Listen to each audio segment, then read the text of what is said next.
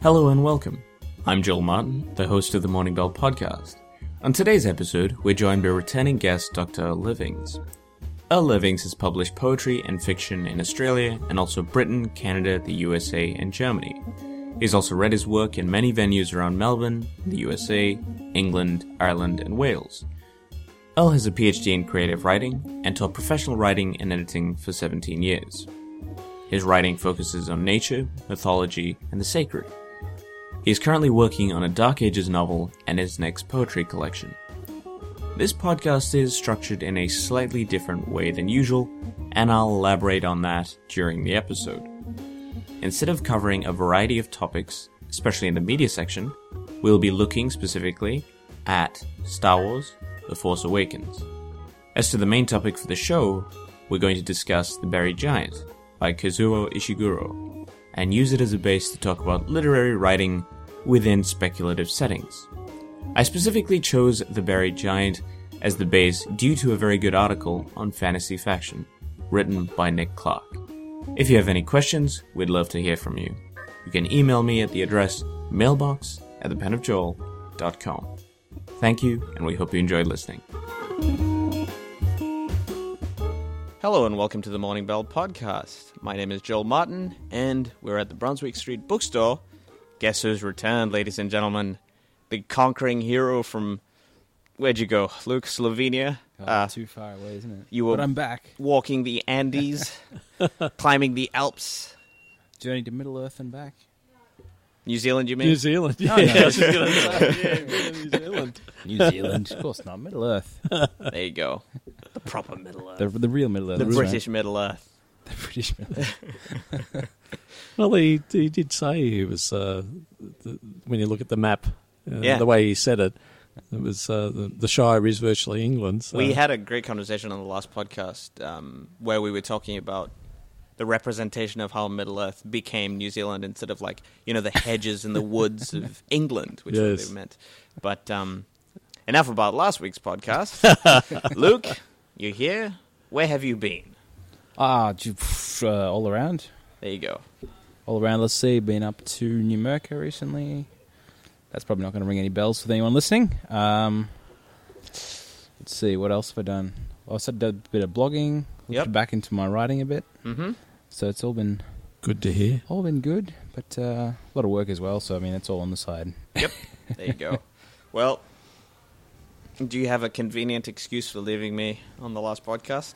Because now is the time. Now is the time to tell you that, well, my shifts were put on till 7:45 in the evening, and the only reason I'm here this week is because they actually give us scheduled days off every second week. So now that is too much of a reasonable explanation. Too reasonable. Come on, Luke. I was like Russian mafia. Oh, I'm sorry. Yes, that's right. I was aliens. Aliens. Come on, X-Files is on at the moment. Yeah, you got to talk aliens. I thought it was in Middle-earth. Well, we were. Something about We've Earth or moved. something. But reasonable explanation aside, good to have you back. Our guest for today is a returning guest, an old face. Doesn't look that old. Actually, I realize saying an old face is not a compliment these days. It doesn't look that old. Come on. I didn't even mean it like that. Dr. Livings, welcome back. Thank you, Joel. Good to have you. Thank you, Luke. So today's podcast is a little bit different in the way that we tend to ramble on in our podcast quite a bit, and that's sort of the charm of what we try and do. We try and get you into a writer's life, a writer's lifestyle. And writers ramble. And we do that a lot. So that's honestly why these podcasts have been going the way it is, or way it has been. But in this particular podcast, what we decided to do, especially for returning guests, is to tackle difficult topics, or topics that not so much are difficult, but take a bit longer to digest and explore. Yeah, that's right. So you might miss some of the friendly banter, but I'm sure we'll have enough disagreements in the actual topic. So, quick roundup of what you've been up to, Dr. Livings, since we last saw you. Anything exciting? I looked after a friend's house over Christmas up in Ballarat, in which I got to at least spend some time on my own and do some work on my novel. The second draft of the novel, and I think I'm about 2,000 words, maybe even less from the end of that draft. So that's what I've been doing the last month or so. Perfect. And that's probably about it. Some teaching, some editing work, because writers have to eat. That's right. What? No. Yeah. You can't fade away. You don't get to write then. That's You true. can, because then you probably become famous, right? Well, as long as you've got something out there that you can be famous for. Yeah. Well, you've got all your poetry out there, and True, yes. But, but then you have to go out in a big way. Oh. That's right. The Robert E. Howard way. It's actually quite sad. It is Wow, sad. I just really put down the mood right now. Yeah, you just did. Jeez. How come every time I'm on, well, this is the second time, we somehow get around to Robert E. Howard, just because you and I both That's both true. love his work. There you go. Well, we'll make it a trend. That's for sure. Fair enough. If a viewer wants to tally up the amount of times I've mentioned any of Robert E. Howard's works, I think it'll be a lot. Yep. So Okay. let's move swiftly on from that one to what we've been watching. And instead of doing what we usually do, and that is to just ramble on about things that nobody else has seen on the floor, basically what we're talking about is a particular film. And yes, I know it's Star Wars, but trust me, we'll get over it.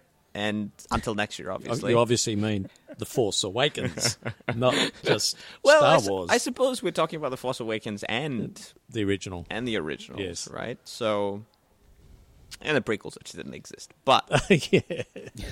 let's talk Star Wars: The Force Awakens. It came out in December, and I watched it.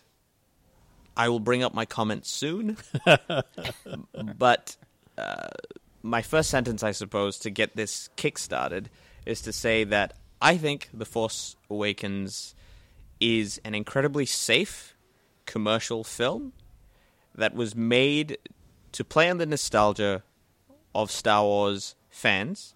Okay, Luke, not Extended Universe fans. I know, sad face. But the fans of the films... Keep breathing. That's right, keep breathing. Fans of the films, and not try anything new, but this nostalgia in and of itself is enough to carry the film into one of the highest grossing films of all time. $2 billion worth? One of the most well-reviewed films in the last couple of years, definitely. And yeah, I think it's an incredibly safe commercial film, and it did what the director and definitely the producers and Walt Disney wanted it to. So those are my thoughts in its entirety. You've almost killed the conversation before it Moving on to the other topic. So, by the way, we also read the book. Yeah, I would agree with you in large measure, because as anybody who's read the reviews or seen the film, there are lots of similarities between the not just the plot points or characters, where they originate, but even shots, that they use, or Abrams uses. When I came, I saw it with a group of people, family up in Ballarat actually, and when I came out of it, my sense of it was, yes, it's great to see a new Star Wars film. I mean, we've waited a long time since Episode 6, in reality. But I was trying to put myself in the mind of, say, a 6-year-old. If you saw the first film in 1977 as a young, as a 7-year-old, you were blown away. And maybe 6 or 7-year-olds who haven't seen, say, any of the TV shows, the Clone Wars and such, maybe they will have that same sort of excitement. And maybe there was some,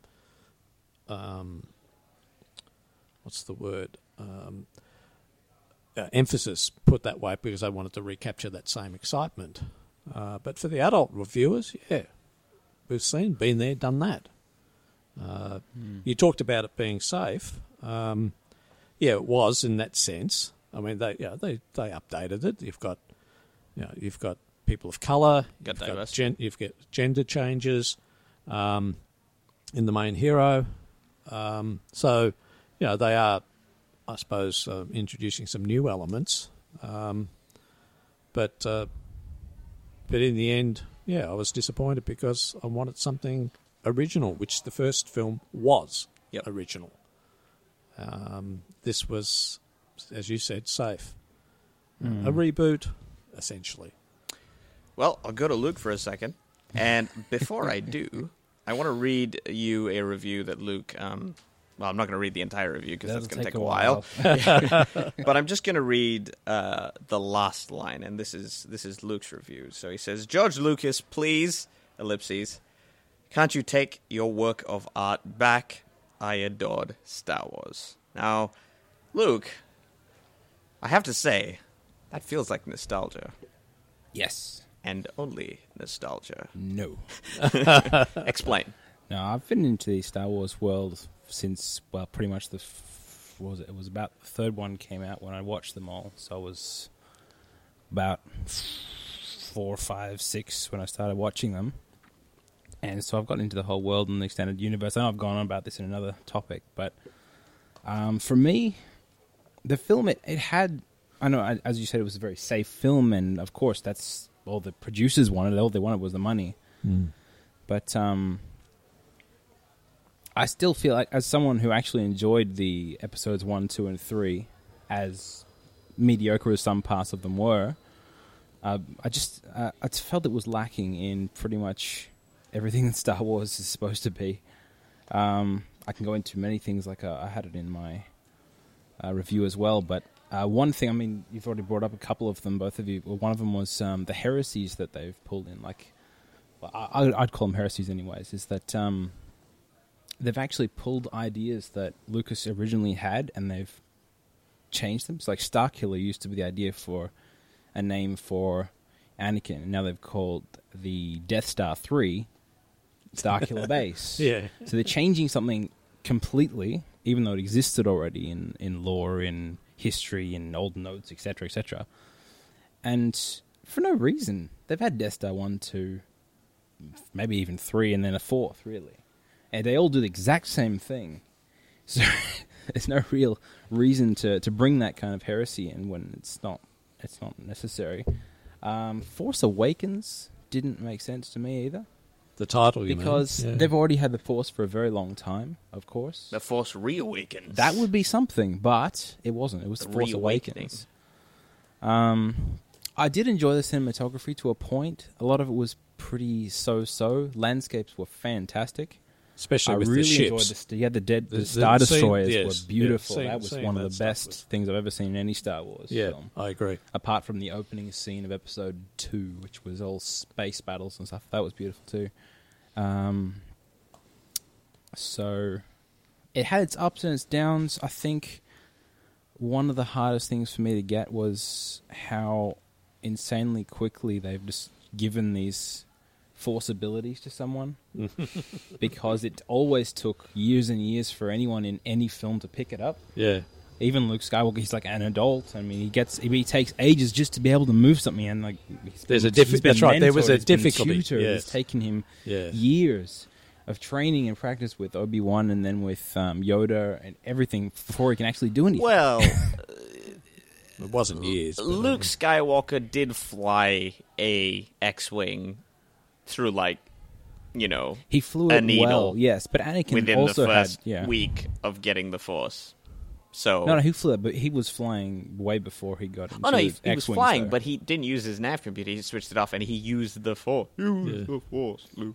It's true, but he wasn't engaged in a full lightsaber battle with a Sith Lord. So I mean, he did fly through a ship. That's pretty intense.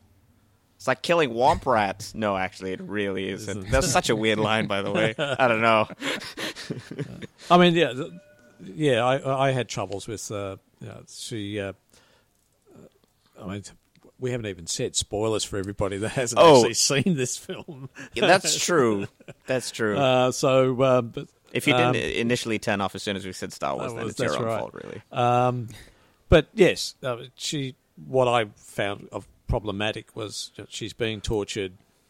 She somehow can resist his Force interrogation, and that gives her the idea, I must have the Force.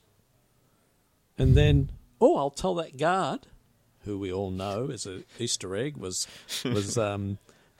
James Bond in that suit. Bond himself. Bond himself.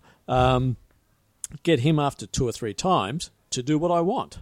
Yes, I mean that's what you're saying. Is that she managed to not only be aware that she's got the Force, but be able to use it. Yes, I agree. And then you had the lightsaber battles at the end. First of all, with Finn, who seems to be able to wield a lightsaber quite well, and he hasn't even got the Force, or has he? Well, the hand wavy lawyer in me says that apparently, this is what they say anyway, is that the Order, whatever they are, right, is designed to fight Luke Skywalker, like, the stormtrooper with that thing thing that's become an internet meme. Yeah. The traitor. Yeah. Well, there was that battle that's earlier. Not a lightsaber. That's like some weird thing you hold like this. That's but it's like a martial bladed art. weapon, right? Yeah. So like they know how to fight. I think they lightsabers. introduced that to sort of show that stormtroopers have some sort of skills. That's right. They're not and therefore terrible anymore. By implication, he must have it. Yes. And therefore, he was able to use the lightsaber well against a Sith Lord. I mean, he did get. Well, he's not a Sith Lord. He's not a Sith. He's an apprentice. He's I don't even know whether he's a Sith at all. Yeah, we don't know who kinda Snoke not. really is. But I mean, obviously, that's why they wounded the bad guy. And he was in an emotional wreck at that fight as well. Or was he? He had just killed his father. He had actually made a step to the dark side, if you like. He had committed himself. He wouldn't be an emotional wreck. He was wounded. Why would he be an emotional wreck when he'd already made a decision? Unless they're trying to say he's regretting it. Yeah. And he's still got a bit of light in him. Oh, he can get it out of wouldn't you. make him, not fight someone who's trying to kill him. Right? That's right. Yeah. So Yeah. the Still wound had was that supposed to sense, be yeah. obviously the thing that would affect him enough that he could be he wouldn't be fighting at his best. But he can defeat Finn. And then again, suddenly she's never used a lightsaber in her life. Yeah. She's not a stormtrooper. She's had no training. That's right. She's got that stick thing that she uses during the film. So she knows how to wield something Like some sort of polearm. but it's not the same as a lightsaber. Yeah, a sword, basically. And then when she realizes again, I've got the Force. I've forgotten all about that. Oh, now and then I tap into it and I beat him. Now, hands down. Now, the thing that I've seen on the internet quite a bit is that when people criticize Rey's, apparent superwoman abilities, they said like, it's there's a bit of sexism in that, and I have to say, I find that argument a little hard because I don't think there is. No. I think I would have the exact same problem if it was a male character. Yeah, well, we do, because Finn Yeah, looks like Finn. he's got it. And the issue isn't that we don't want Rey to be powerful. She could have tons of midi-chlorians.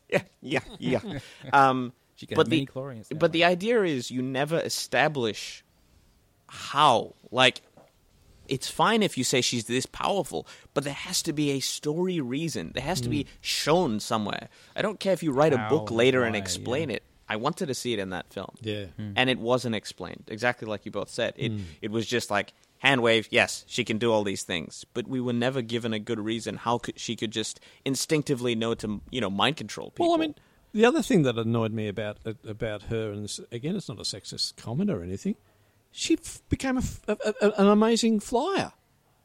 She's never flown anything that we are aware She's of. used like a speeder, and that's it. She may have used a speeder, and that's exactly. That's only what do you call it? XY. Yeah, it's only 2-dimensional. Yeah. It's not 3-dimensional. But she can throw the Millennium Falcon around and like Han Solo. And Han Solo's like, you want to be my co-pilot? Yeah. And I'm thinking again, Superwoman. She's it's all almost a Mary Sue. Yeah. If there was, again, as you say, if there was an explanation, fine. Yes. She, they tried to introduce it. That she at least is aware of pilots, X-wing pilots, and that because of the helmet that she has on early on when she has a meal, after she had a meal, and the doll that she's made. So she's fascinated by it. But That we're doesn't not. mean she's done it. Doesn't mean that's right. Exactly. Yeah. It doesn't mean she's done it. and then suddenly she's an expert. There's a lot of assumption in the film. Yeah, You're like, of course she can do these things. Or of course Finn can do these things.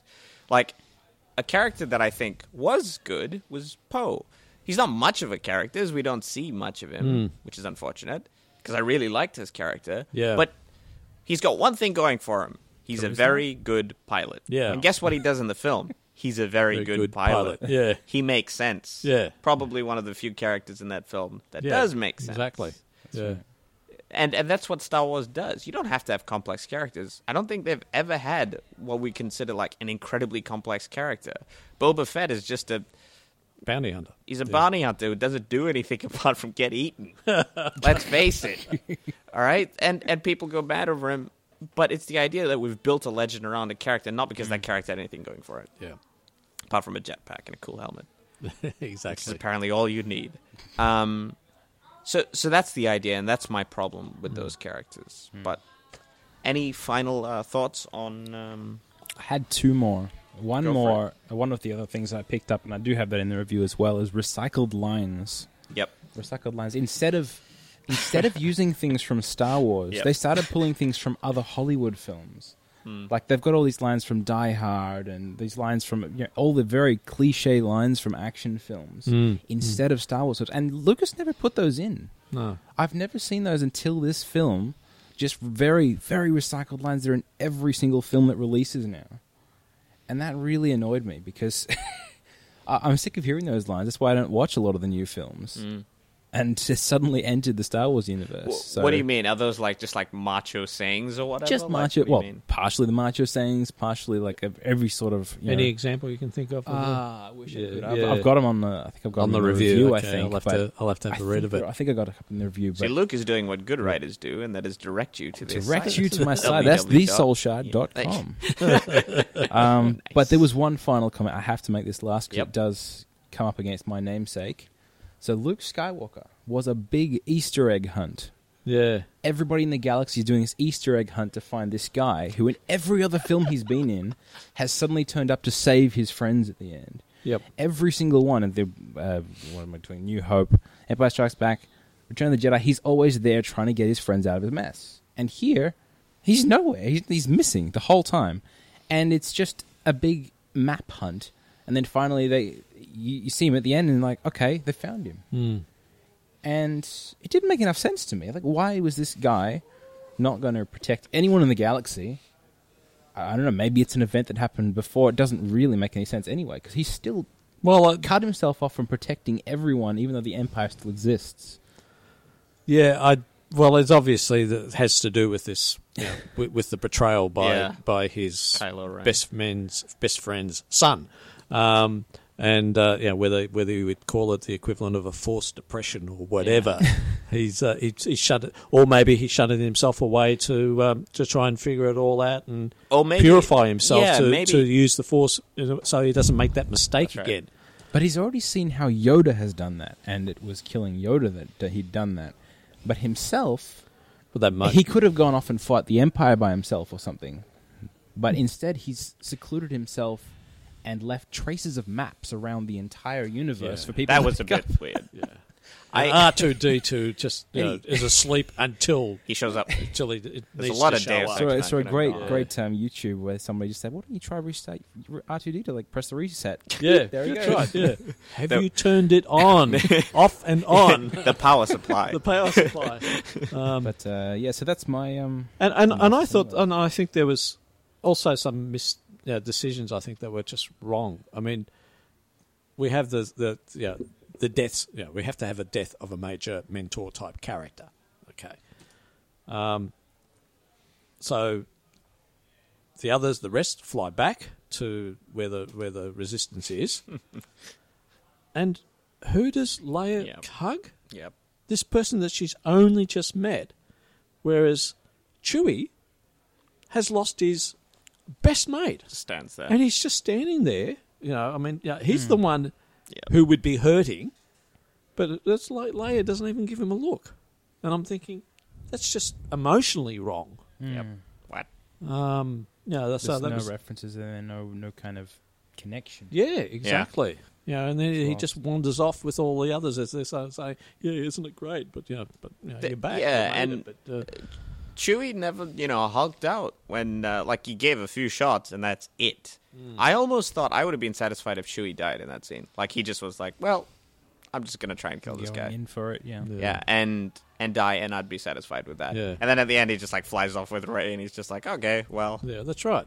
new co-pilot. I mean, we don't. In one sense, when we're not watching these sorts of films for deep emotional, Of course. but But just basic, even basic just emotional basic storytelling. things. We're not asking for, the next Dune or whatever, Yeah. right? I was asking Hang for on, the we next haven't Star had it. Wars. Actually, that's a good point. Dune. I'm referring to the novel. I know. But yeah, we just want an average film. And as a person who is not incredibly connected to Star Wars, I could still see the problems in a film like this. And maybe that's why. Maybe I could see the problems because I'm not connected. Yeah. But apparently, both you and Luke, had the same problems. I will say one thing before we move swiftly on, and that is there's a very good image on the internet where somebody puts the picture of Luke Skywalker when Rey looks at him, and she holds out the lightsaber, and under the text they put there was a hand. Do you have the hand too? And it was just very good. I was like, yep, that's pretty funny. But there's and this is the bit where it got a bit much for me in the film. I understand the idea that J.J. Abrams was using the same lines out of his the old original Star Wars films. I get that. I know why he's doing that. Again, very nostalgic reasons. But there was just this one scene where he seemed to acknowledge the reason where Han Solo, when they were looking at, the Death Star, Point 3 or whatever, when he basically says, it's just like a Death Star. Yeah. And it felt to me like J.J. Abrams just popped into the film, turned around to the audiences, just winking at them. It was gratuitous, and I was like, that's a bit much for me. Yeah. Anyway, unfortunately, for the people who did like the film, there is no proponent for it on this show. Oh, look, yeah. As can be said about a lot of films, a good romp. Yeah. But if you're expecting something creative, something original, it wasn't there.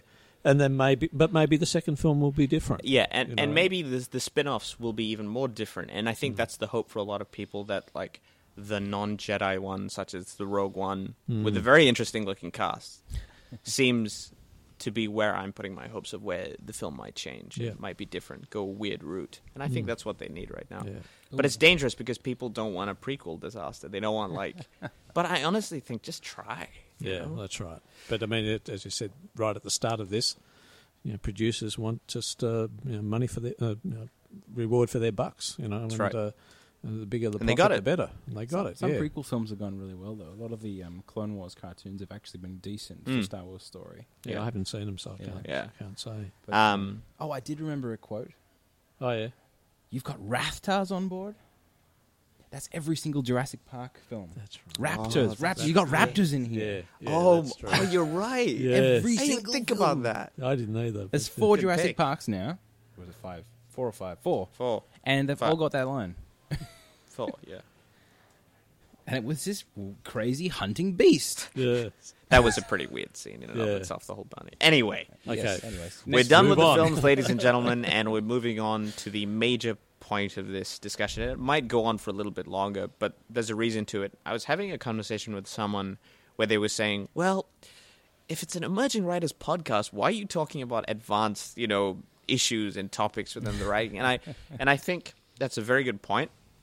But at the same time, think of the podcast as touching all the bases. We maybe bring in writers who are emerging, and those writers, that's where you go for the information. And that's why if you're just starting out and you want some information, we have plenty of those episodes. And also, for people who are established or just want to hear different points of view, we've also got those episodes. And think of this one like that. So Well, what I can say is towards that, I know you just brought it up, so even emerging writers are still reading books and watching films that have still got advanced ideas in them. that's right. And they're wondering if they can do that and if it's viable. And for me, myself, I read something like The Buried Giant, I think, well, what kind of things can I use from that? Mm-hmm. So So that Exactly. sort of thing still builds up for emerging writers as well, in my opinion. Well, Good you gave away the topic, but good point. What? The topic? Oh, come on. What topic? No, you it's never not the- mentioned a book. That's Dan. not the topic. That Star Wars was the is topic. very true. Yeah, Star Wars. So today's topic is focused on the idea of literary writing, genre writing, but specifically literary writing within a setting which is generally written within a genre style. Did you get that? Say that 10 times Or vice fast. versa. Oh, vice versa. Yes. That's right. 10 times fast. 10 times fast. Come on. And to use an example for this, because it's an incredibly broad topic and we could go on for hours, and I'm sure you don't want us to.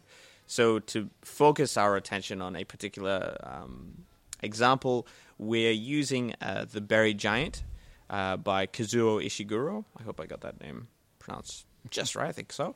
And the idea is we're looking at the book, using it as a base, and we're going to talk about, because, well, Kazuo is a literary writer who's just ventured into fantasy, and that's got him a lot of attention, well, sort of mixed attention from both sides of the fence, be it on the genre fantasy side where they're like, well, this is just not fantasy, and the literary side, to a lesser extent anyway, who are saying that this doesn't feel as strong as his previous works.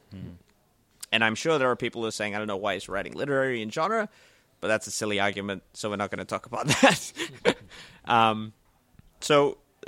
There's a little intro I'd give people who don't know much about Ishiguro's work, and that is he's a literary author. He's written a few books that have got him quite a lot of acclaim, including a Man Booker Prize. And I thought, what better way to talk about literary and genre than to reference one of our previous podcasts with the guest Cassandra Longley, and we were talking about the ideas of literary fiction and genre fiction, the divide. Where is it? Is it just taxonomy in the end?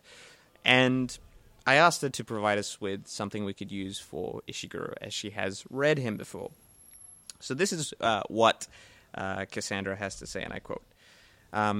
As far as Ishiguro's writing style goes, as corny as it is, it's hard to go past the quote on the cover of my copy of Never Let Me Go. Masterful. How he slowly, subtly, drip-fed reveals an important information through the book. It was a real eye-opener for me as a writer. Even though I knew the premise beforehand, spoilers by the way, children raised in a home for organ harvesting, the realities of it simmered in the background, letting layers of emotional, interpersonal, societal, and existential tragedy build until the very end. Fun fact, I felt genuinely sad for the rest of the afternoon after finishing it. And that was by Cassandra. And from her example, and from countless reviews, people really liked the book. Not so much the film, as it changed the emphasis, but they loved the way he wrote, they loved the concepts and the allegories he was using, and we'll talk about allegory quite soon, because allegory is an issue in and of itself in this book. So what I decided to do was to get someone who is both literary and set stories within genre settings. Dr. Livings, I don't know why I'm introducing you again, but there you go. And Luke, obviously, is my co-host, so he had no choice to be here, but, you know, he's a fantasy writer. The fantasy guy. That's right. So we're basically going to talk about that topic. First, we'll hear some basic thoughts of what you thought about the book, both of you, and then we'll dig into the deeper topic at hand. Dr. Livings, going to start us off? Oh, yes. Okay. I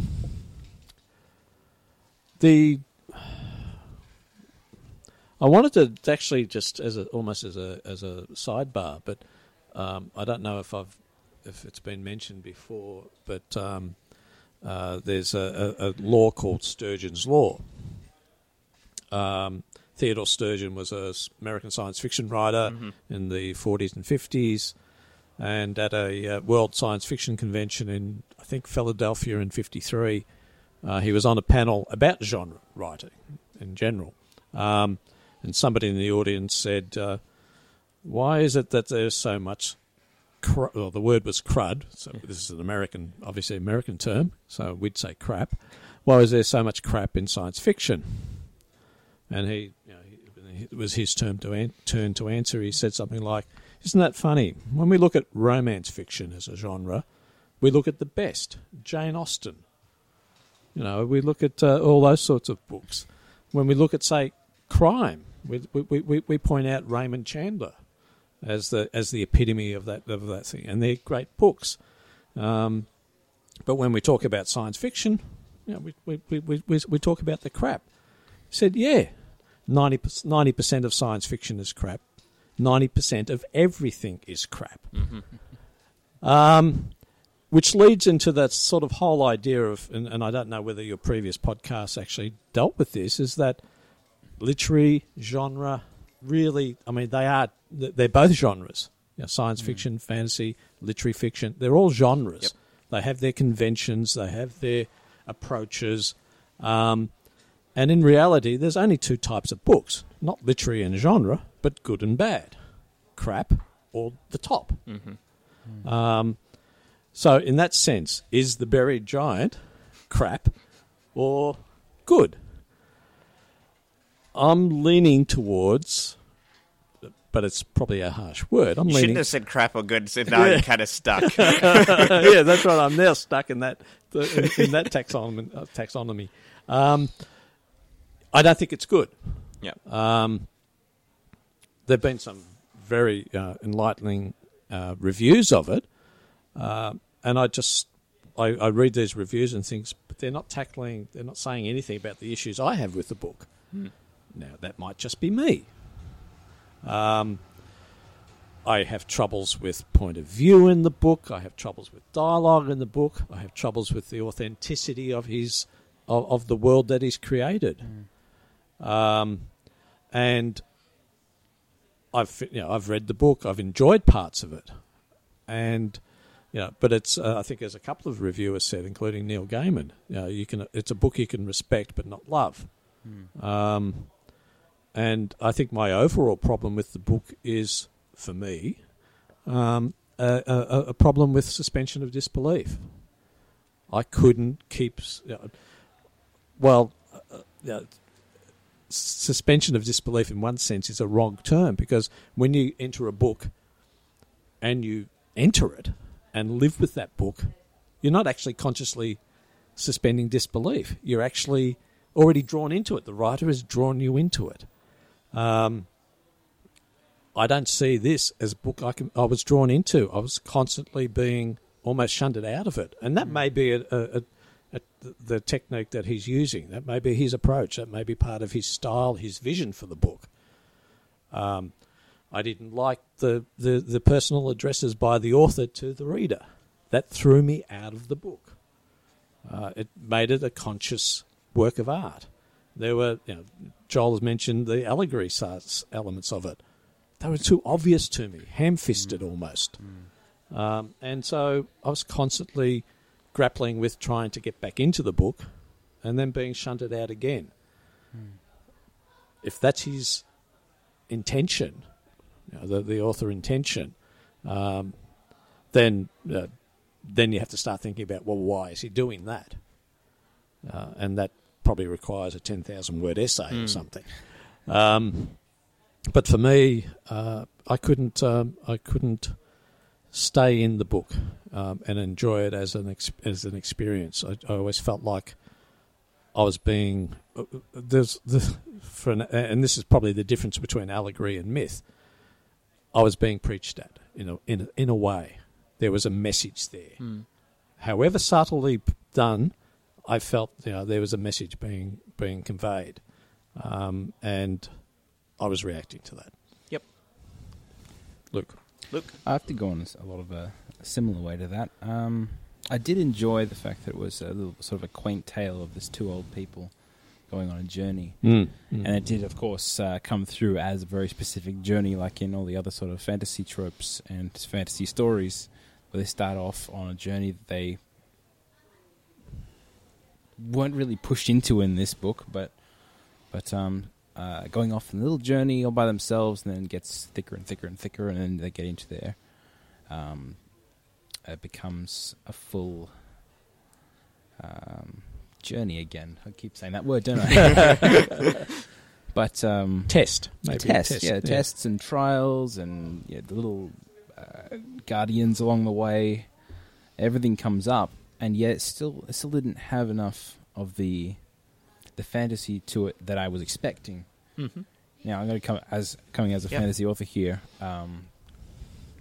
When I started, I definitely was expecting fantasy. I looked into it. I was like, "There's these people. They're living in a magical place, which is full of these mists and things that keeps changing everything.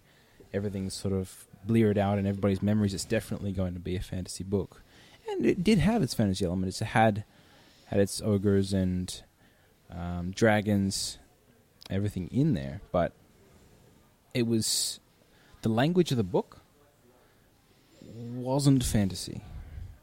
And I'm not saying it's a bad thing. It just didn't seem to it didn't flow for me as well as it could have. Part of that was punctuation. I'm a bit of a picky proofreader. Doesn't mean I'm a good one, but I kept getting thrown out by sentences that were constructed the opposite way to what you expect.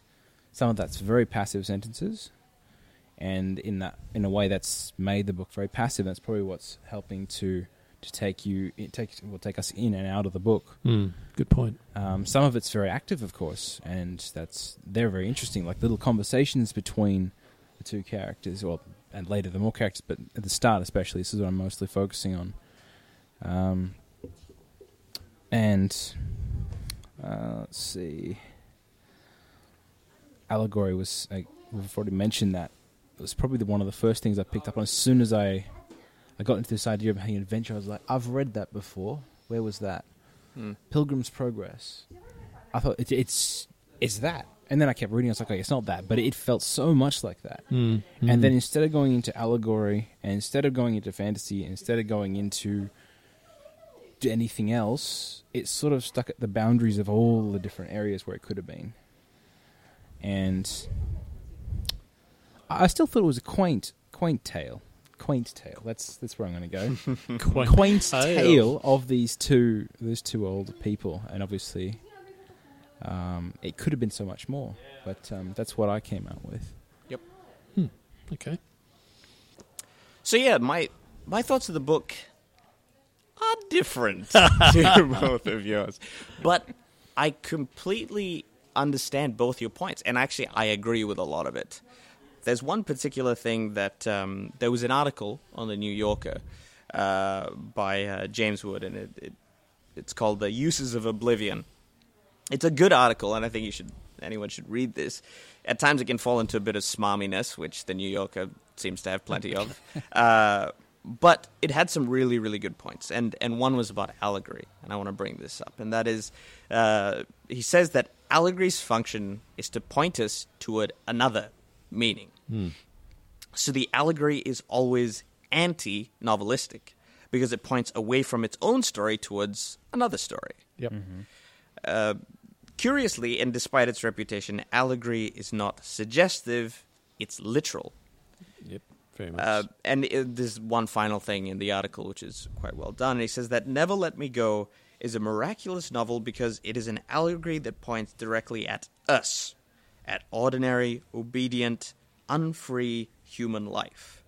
The Buried Giant points everywhere but at us, because its fictional setting is remote, generic, and pressureless, and because its allegory manages somehow to be at once too literal and too vague. A magic rare, but unwelcome. And it's a good point he makes in the idea that in Neil Gaiman's review, he says that he struggles to compare things to allegories in the chance that it might not be, right? Yep. Yeah. For me, I feel like it definitely was. And I think this is where the problem lies, not because it's fantasy, but because genre fantasy readers will go into this book and they will not be impressed.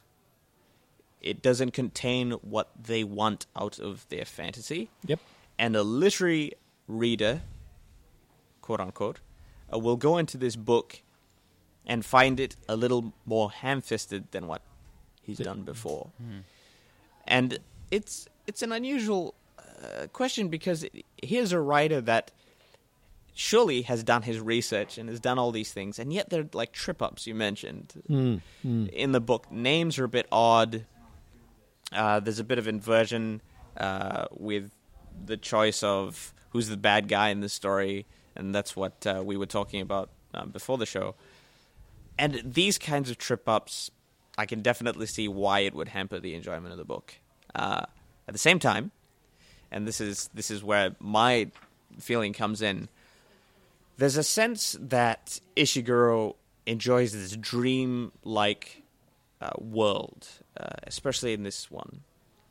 And that the idea that I got from it, and he has said this before, that he was thinking of another setting of this story. So it shows to me that the setting is just the device. It's just there, it's flavor, and he doesn't put a lot of effort into making the setting an integral part of the story. He's using it because it's helpful.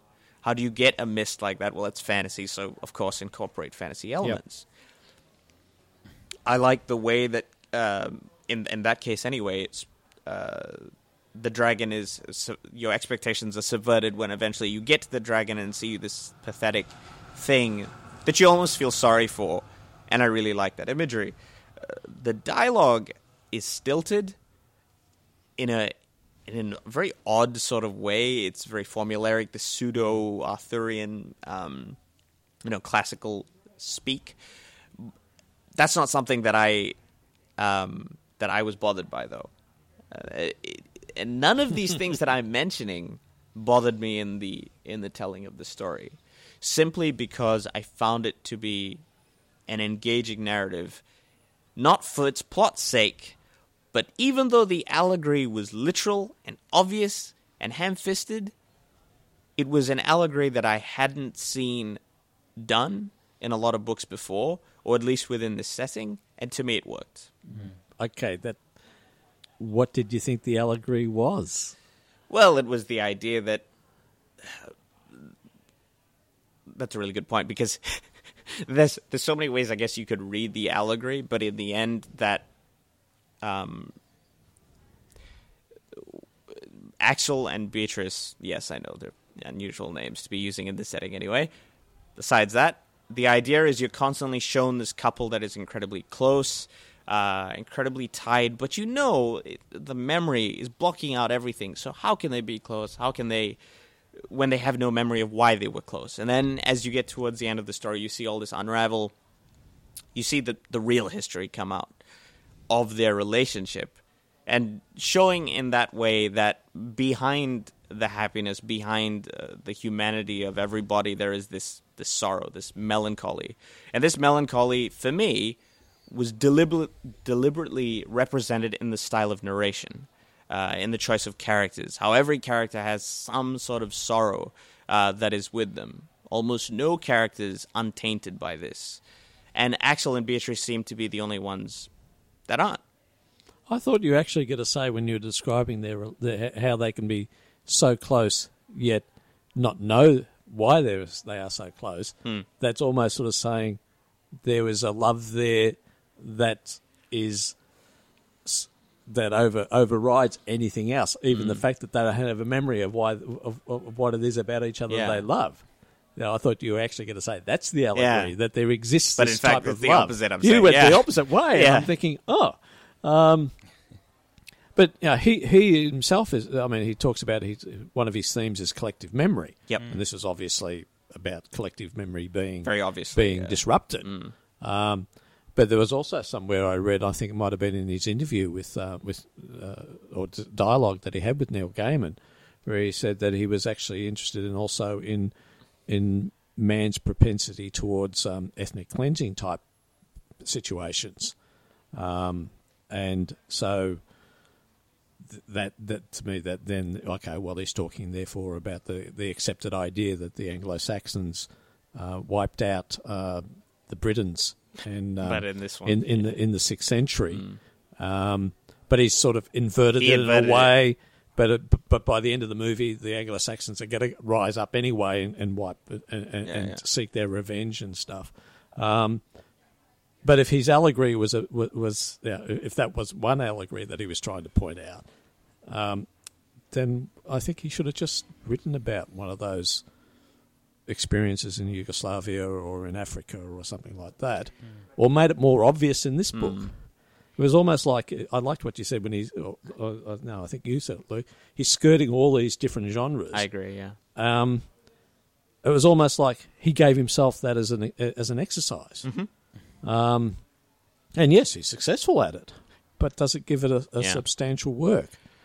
And my thought is, well, just because he's produced great work in the past doesn't necessarily mean that every book is going to be as good. That's right. Maybe this is one of his failures, if you want to use. It's not a failure, but one of his lesser books.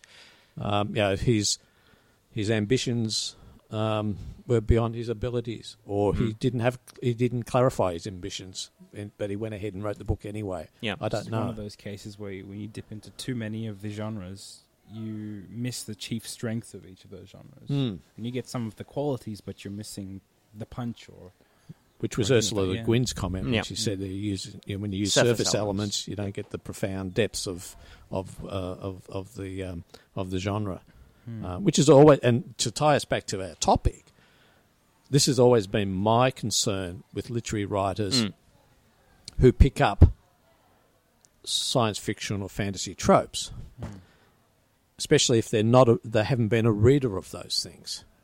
They only are aware of the surface tropes.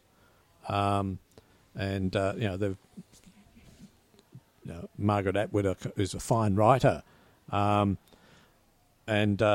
she's delved into it, but she also has been a reader of it. I remember having a discussion, and this would be a plug for somebody, the guy who runs Slow Glass Books, and we were discussing The Road, which is another literary book that used science fiction elements. The post-apocalyptic sort of world. And when the Road first came out, I thought, why would I bother reading this? I've read this in science fiction from the 50s onwards. This is literary writers catching up to the ideas of science fiction writers. And I said this to this person, and he said, "Yeah, you're right, but it's well written." And this is where the literary side of things come in. Some science fiction. How you write it. Yeah, it's how you write it. Yes, I mean, the science fiction and fantasy have got their clunky prose and their clunky characterizations, and whereas literary writers, that's their main form, if you like. That's what they look for. And so you can combine the two, meld the two, but you have to be aware of both. Yep. To be able to do it well. And what you're aiming to do with both as well. Yeah, exactly. I think, going back to the idea of the way that he structured the story, the themes that he picked on, because a lot of, I guess, literary writers are about delving into a theme or delving into a topic and exploring it fully. And I completely agree with you on that. He should have stuck to the memory, because to me that was the strongest part of the fable, I suppose. And in many ways, I would have loved the book immensely if it was a tighter narrative. He meandered a lot in the middle, especially that Gawain's reveries, and I felt added nothing to you. Like you were saying, you're talking about this ethnic cleansing idea that to me just was there. What did that have to do with the memory other than being a plot device for why their memories were wiped? Yeah, exactly. Or rather, misted. Yeah. The light drizzling of rain of memory, as somebody once commented, because characters seem to remember things when they need to. Yeah. Or you have one character who is strangely, it doesn't affect at all. Yeah. Well, he's magic immune. Magic immune. Too much iron. Too much iron. D&D trope, he put that in. He must have had midichlorians or something. Oh, no. Not that again. But, yes, and I agree with that. And in going to the ideas of working within that, do you think that he got the characters right in a literary sense, like they were well written? Or did you find that they were just another allegory?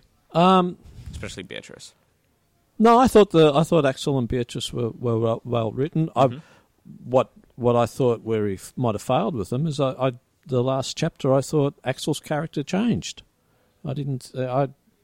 I just... Wouldn't you say, though, the memory was a reason for that change? No. Not strong enough for you? No, it wasn't. No, it wasn't strong enough for me. Whiston was he was an interesting character. I think they were all interesting characters. I was, when you said the middle wandered a bit, I still don't understand the whole the episode in the monastery. Yeah, that just seemed to be. Was it there just to demonstrate Whiston's prowess? I don't know. Speaking of which, I mean, another thing that really annoyed me was, was the comment made that this Saxon warriors killed 50 Norsemen. And I'm thinking, the Norse didn't invade England till the 8th century. I mean, they could have been 789 is the first landing of, and I'm thinking this is occurring in the 6th century, but it's his world. He's allowed to have whatever he wants. But it was in 2 sentences. Yeah. But it was presented as a way of trying to show how powerful or state how powerful it was. It was a tally. Yeah. And I thought it didn't. It was just interpolated into that, and it just didn't work. His mix of historical fiction went into like alternative history. Yes, it was into fantasy, into literary. A little bit of legend as well. With King Arthur. And I feel the combination didn't work, and what would the story have gained with its grounding in a historical setting? It lost by not making use of anything within that setting. Exactly. Yeah. And that was unfortunate. But when we talk about literary writing specifically, and we talk about writers like Margaret Atwood, you mentioned, Ursula Le Guin, who also had a few things to say about this book as well. Not so much the book, but rather his comments. An apparent attitude that he gave in an interview, yes. That she later clarified in another... she got in a little bit of trouble by accident. Blog post. But she's very right in saying that people are looking for feuds, and when they find a good blog post to stoke some flames, they'll do that and ignore the one which actually has the points in it. So, but I think she did have good points when she was talking about surface elements in genre. When you talk about that, what would you say is a perfect example of literary fiction using fantasy or science fiction? Good question. Well, probably the Handmaid's Tale is one that's always touted, and I would agree with that. I think the interesting co-question of that, any genre, what genre titles are very literary. Yeah.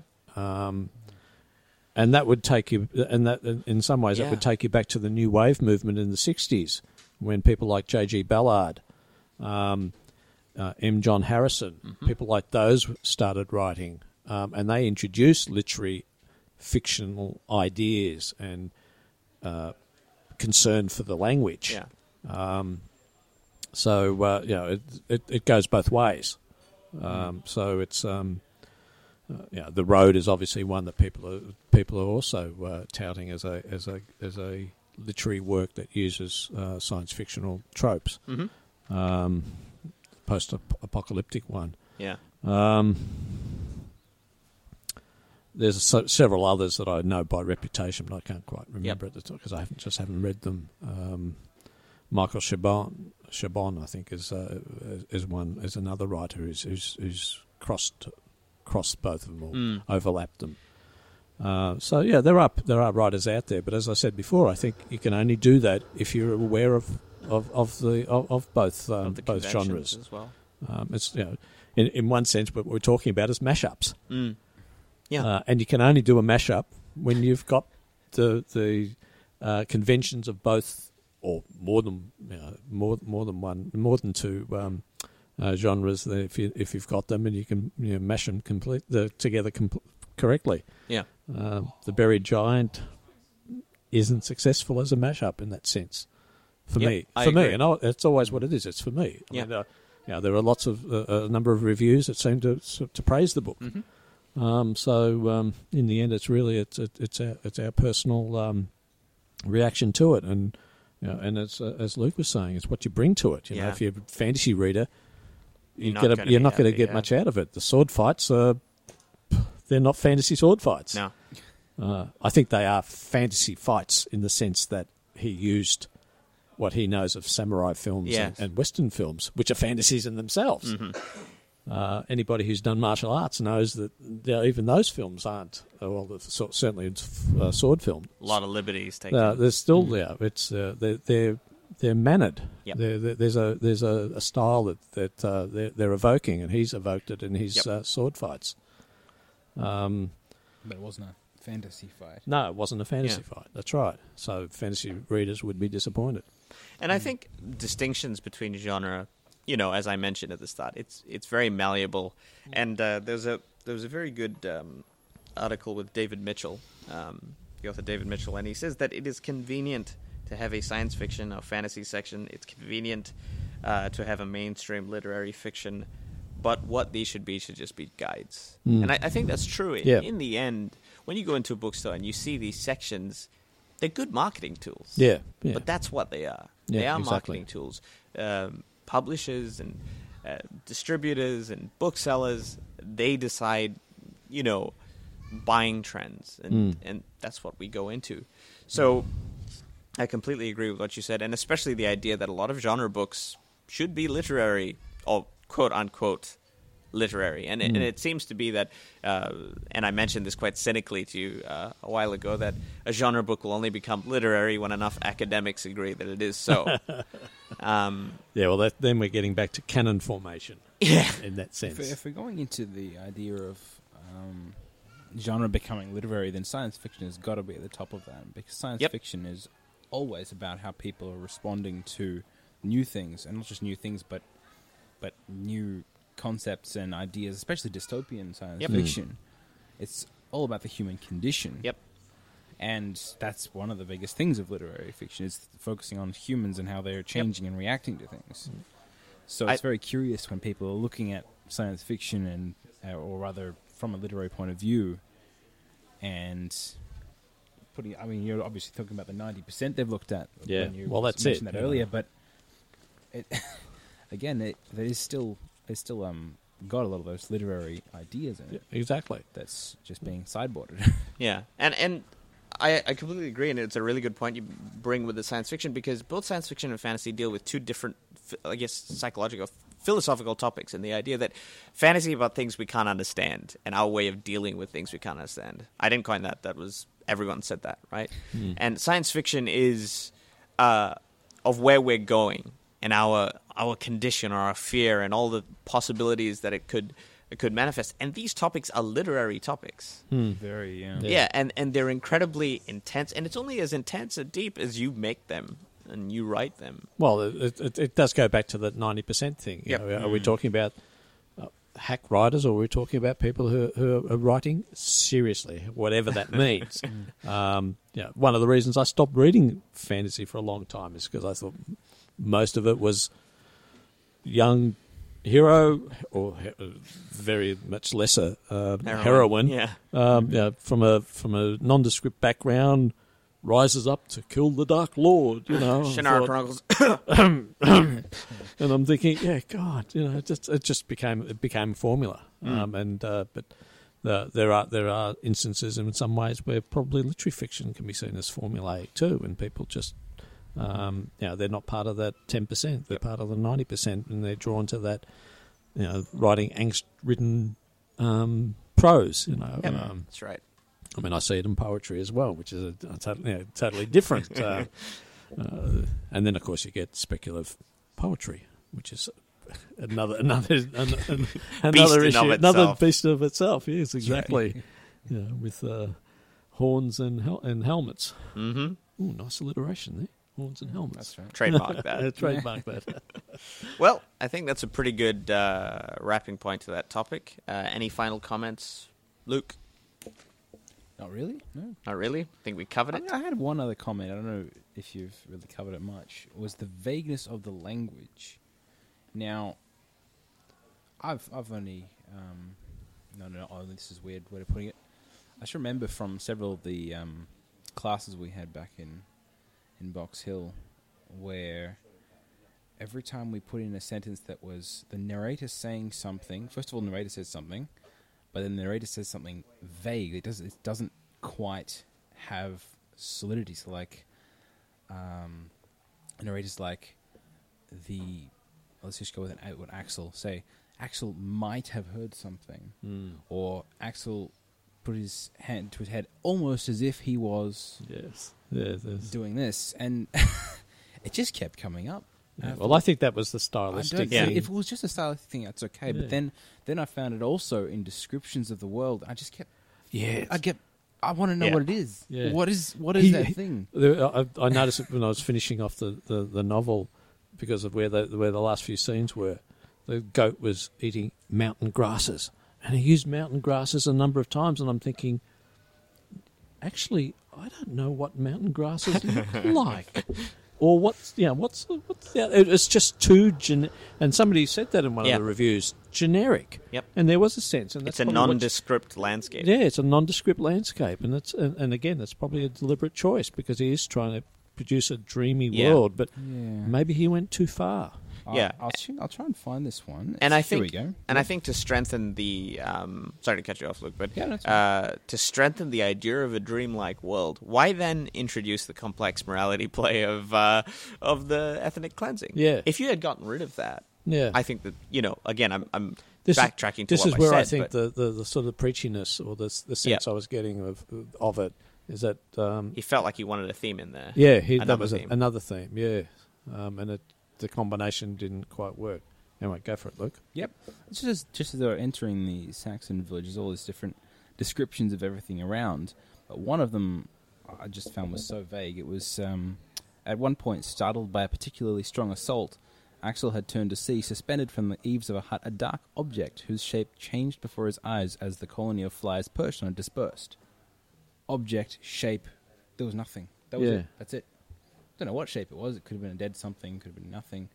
But it wasn't just that description, obviously.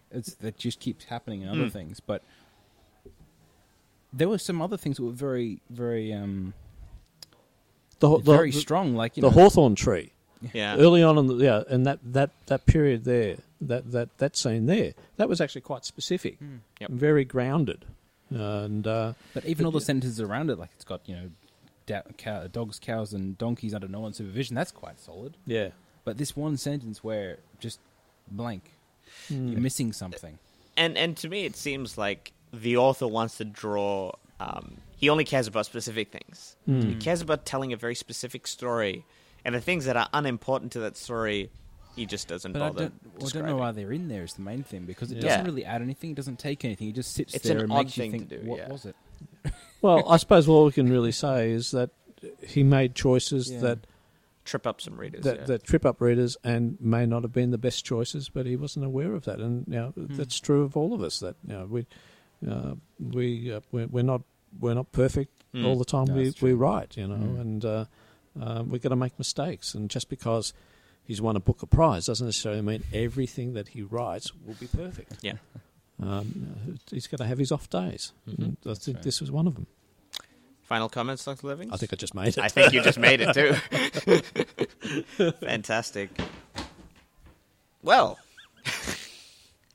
thank you for listening to us do a different style of podcast this time. Definitely a bit more in-depth, breaking down a topic. And hopefully you found it interesting or educational. Or if you didn't, then I'm sorry. But in case you did... next time. Yeah, that's right. Send me an email and be like, you're fantastic and your guest is all right, I guess. Thank you, Dr. Livings, for coming along to the podcast. Thanks for having me again. Yeah, where can people find your work, or what have you got coming up? Probably the best place is to see anything is on my blog, which is www.thearwen Project, which is THEAWENPROJECT.blogspot.com.au. There you go. And I'm still blogging about what we talked about last time, which is my Wales trip. I'm still updating all the information about that. Yep. So if you want detailed information, go there. Definitely. It's definitely worth checking out. Luke. Project with a G or a J? J. J. Did I say G? You said G. All right, that's Did right. I? Oh. Yeah. Sorry. I saw that and I Just was to like, make sure. Oh, I wonder why you gave me a funny look, but it was. I hadn't spelled it out to just make sure. It was right. You're like, wait. project. Yeah, as usual. Or actually, no, you haven't heard from me for a while, anyway. So you can find me at the Soulshard Chronicles or tweeting also at the Soulshard Chronicles. No, the Soulshard. That's right. So, Fantastic. Anything particular you want to tease you got coming out? Or are you just going to leave us hanging? Probably hanging for the moment. All I'm right. still trying to work on a nice review. That should be interesting, but Ooh. we'll see how it goes. Yes. All right. Otherwise, I'm working on my new fantasy series still. Fantastic. Well, in case you didn't tune us all out when we said we didn't really love the new Star Wars movie, I hope that you continue listening. You can find The Morning Bell, themorningbell.net. Be aware that the site is going under some maintenance. Hopefully it's going to come out looking spiffy and got some new photos maybe. And yeah, just like a general redesign. We hope you like it. As to me, you can find me at The Pen of Joel on Twitter or thepenofjoel.com. I'm putting out a sword and sorcery novella pretty soon. Yes, I claim I'm a sword and sorcery writer that hasn't put anything out in that genre, so it's all been crime so far. But hopefully you get to read it, and hopefully you get to like it. If not, don't tell me about it. Thank you very much, and we hope to see you on the next podcast. Thank you.